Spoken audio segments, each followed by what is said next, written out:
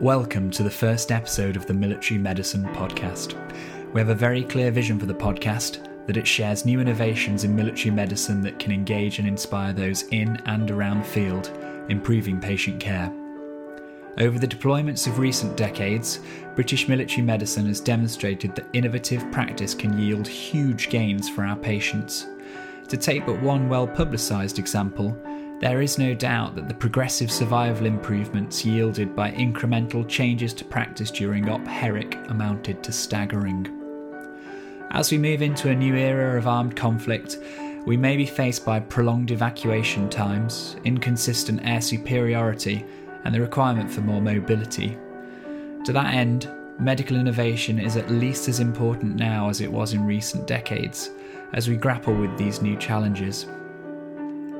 On to today's podcast.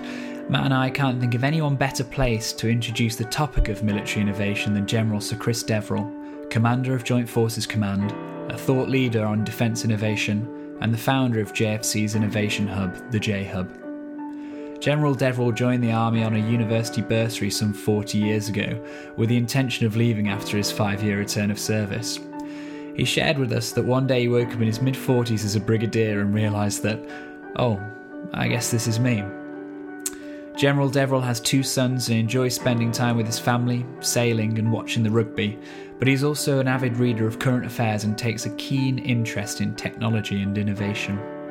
His advice for life includes working from home on occasion to allow yourself clear thinking time, as he does on a Friday, and he feels the biggest determinant of his success is a willingness to learn, not only being open to new ideas but actively seeking them out. We start by asking General Deverell about how he defines innovation and how defence can innovate, and then delve into the specifics of innovating in military medicine. We hope you enjoy it.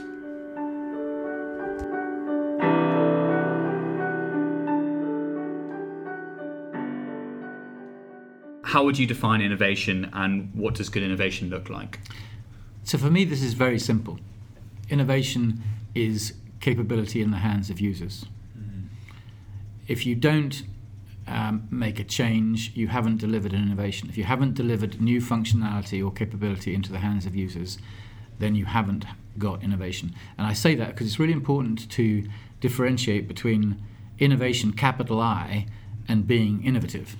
You know, you can do all kinds of things in an innovative way, but you haven't delivered an innovation unless you've got a change. And that's really important because you need to differentiate between research and innovation. Research is really important and it's a key part of our landscape going forward, but it's not in and of itself leading to innovation. It doesn't crystallize innovation. You have to deliver new functionality or capability into the hands of users to have crystallized an innovation. Obviously a famous quote, innovate or die, is quite well used, and lots of people use it to relate to companies such as Blockbusters or Kodak or Woolworths who failed to innovate and died. To what extent do you think that quote is true for defence, something that has an enduring funding whether we innovate or not? Yeah, so I think there is a degree to which it's true. It's not true in the same bottom line sense as you'd find in the outside world. The reason why people pick the examples like Kodak is because clearly and evidently the company tanked when it failed to take up advantage of actually the things it already knew. It just didn't exploit them. We don't face that sort of profit and loss motive in the same way that the outside world does. Yeah. But there is a very real sense in which we face a big dilemma in defence, which is between, on the one hand, having to reduce our ambitions, and on the other hand, having to ask for more money. Neither of those two things are easy to do. And so, in my opinion, a way out of that sort of iron relationship is through innovation, a way to achieve what we need to achieve without necessarily asking for more money. So instead of going for marginal gains, going for the big step changes that innovation... Yes, potentially. I mean, that doesn't mean to say there aren't small beneficial changes you can make through innovation. Absolutely there are. But in the long run, if you really want to break out of this zero-sum game of more money or reduced ambition, then you need to make big changes. Okay. So just want to move on now to discuss a few barriers in innovation. So in defence, what are the barriers to innovation? Well, I commend you to have a look at the JFC Innovation Charter, which actually dealt with those things that we think are crucial to successful innovation. So firstly, or put it this way, in no particular order, you have to think of innovation as being an ecosystem. It's not. You can't just achieve innovation by creating a unit and be done with it. You have to have an ecosystem that involves partners, allies, industry, academia, your innovation organizations, and the capability branches in defense. The next thing I think you've got to do is be very clear on how you determine success. And in our case, we've done that by saying the only metric we have for determining success is, have we put a new capability into the hands of a user? You need to think about how you're going to exploit the work that goes on in the innovation process.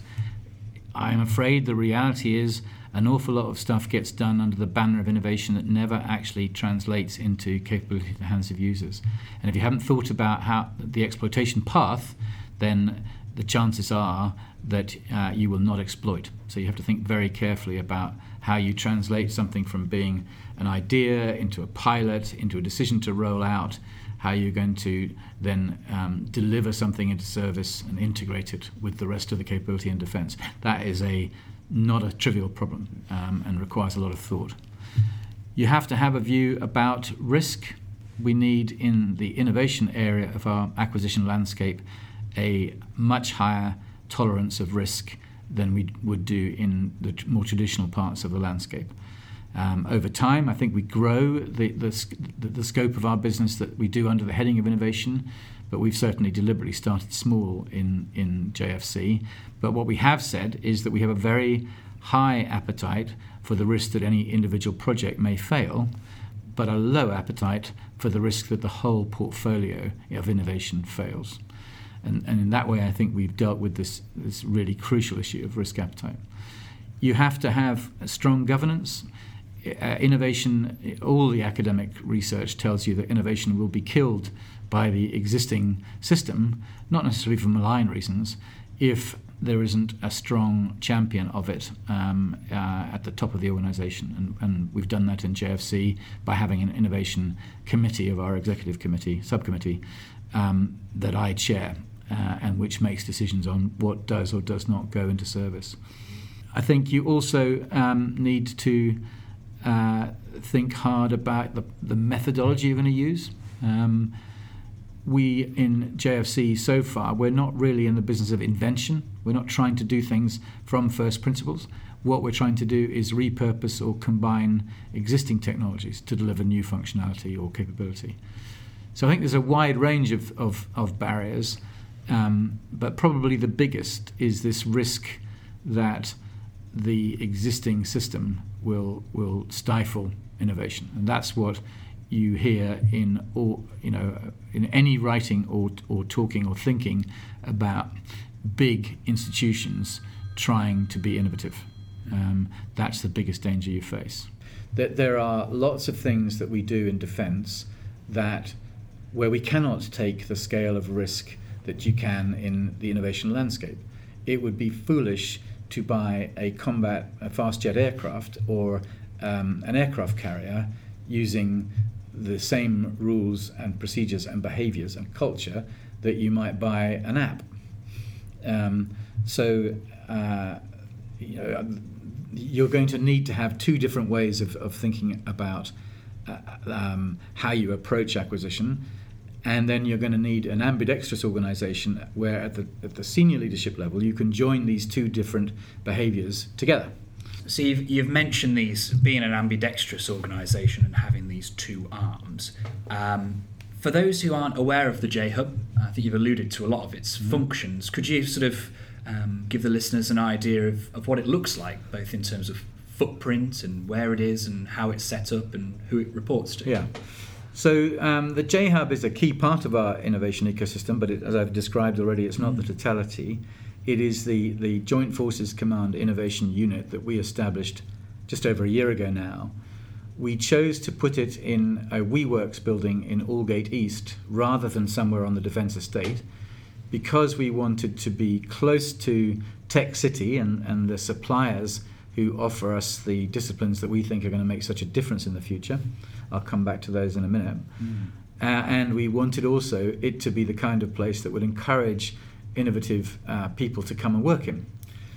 So it's a very modern, facilitated building near the city, a very exciting place to work, constantly reconfigurable as the J-Hub has grown.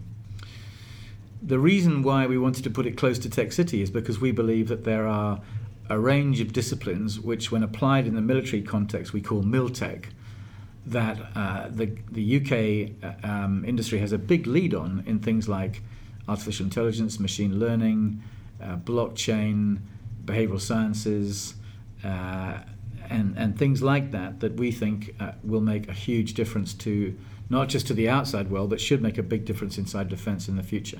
And those skill sets are present in London. And the other thing is that there's a venture capital and financial risk appetite in London that fosters tech startups. And we're really trying to appeal significantly to these tech startups. Why particularly is military medicine suited to innovation? Well, firstly, I think there's a lot of evidence of innovation in medicine writ large, not just in defence. People are constantly trying to use new ideas, bring new ideas, and improve people's healthcare as a result. So there's a willingness, a readiness to innovate that is really important. It's also the case that there's a lot to be drawn upon from the outside world. We don't need to invent some new weapon system or something. We can rely quite heavily on technological advancement that has already happened in other parts of society. And many of them are applicable and more easy to integrate into defence than other things that we do. So it's a very rich seam, I think, of things that can change the delivery of healthcare for the people of defence. So it's very exciting. And so our listeners may be physicians, nurses, medics. What can they do to get involved in innovation? And do you have any advice for them? Well, so I do think that if people have got ideas, they can feed them in, most obviously to the J-Hub, but that's not the only innovation organisation inside defence. They should go and work in the J-Hub, if they want to. There's lots of opportunity there. A lot of people who have come to the J-Hub came with something they really wanted to pursue, and they then pursued it, and in many cases to successful completion. But also contributing, feeding in their ideas. I think that's the most useful thing. And then being part of the process that allows us to test stuff. We can't just roll an idea out across the defence landscape without having tested it. We need users to be involved in that testing process so they can give of their time in that way and very productively do so. Thank you very much for your time, General Deverell. I really appreciate that. My pleasure.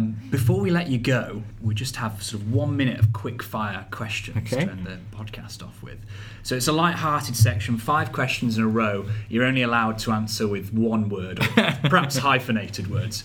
So try not to think too much about it. All right. Okay, so firstly, who's your biggest innovation role model? Lieutenant General Leslie Groves. Do you know who he is? So he was the architect of the Manhattan Project in the Second World War, and a quite extraordinary facilitator of the US nuclear weapons program. And you don't have to believe in nuclear weapons to be awestruck by what they did. And so it's worth reading about him. He was an extraordinary character, Lieutenant General Leslie Groves. Fantastic. That was interesting enough for me to let you off the fact it was slightly more than one word. Secondly, which technology will trigger the biggest gains in defence capability in the next decade? I'm going to break that down into 2. In the next 5 years, I think the answer is artificial intelligence and machine learning. Okay. And in the next 10, quantum and blockchain will also come into the frame. Fantastic. Are innovators born or made? Both. How would you describe your appetite to risk in innovation? High. I have an idea and I want a framework to guide me to develop, test and implement my idea. Do you suggest a book or resource? Well, I think I've already done so, actually, in a conversation we had a bit earlier before we started the podcast. I think Clayton Christensen's latest book, Competing Against Luck, is a great start if you want to read about innovation. Brilliant. Thank you ever so much for your time, General Deverell. We really appreciate it. Not at all. It's been enjoyable. To our listeners, keep an eye out on Twitter @podcastmedicine for links to any articles and resources that we've discussed today. And also do not forget to reflect on the contents of this podcast for your own CPD. Thank you very much for listening, and we'll see you next month. Thanks.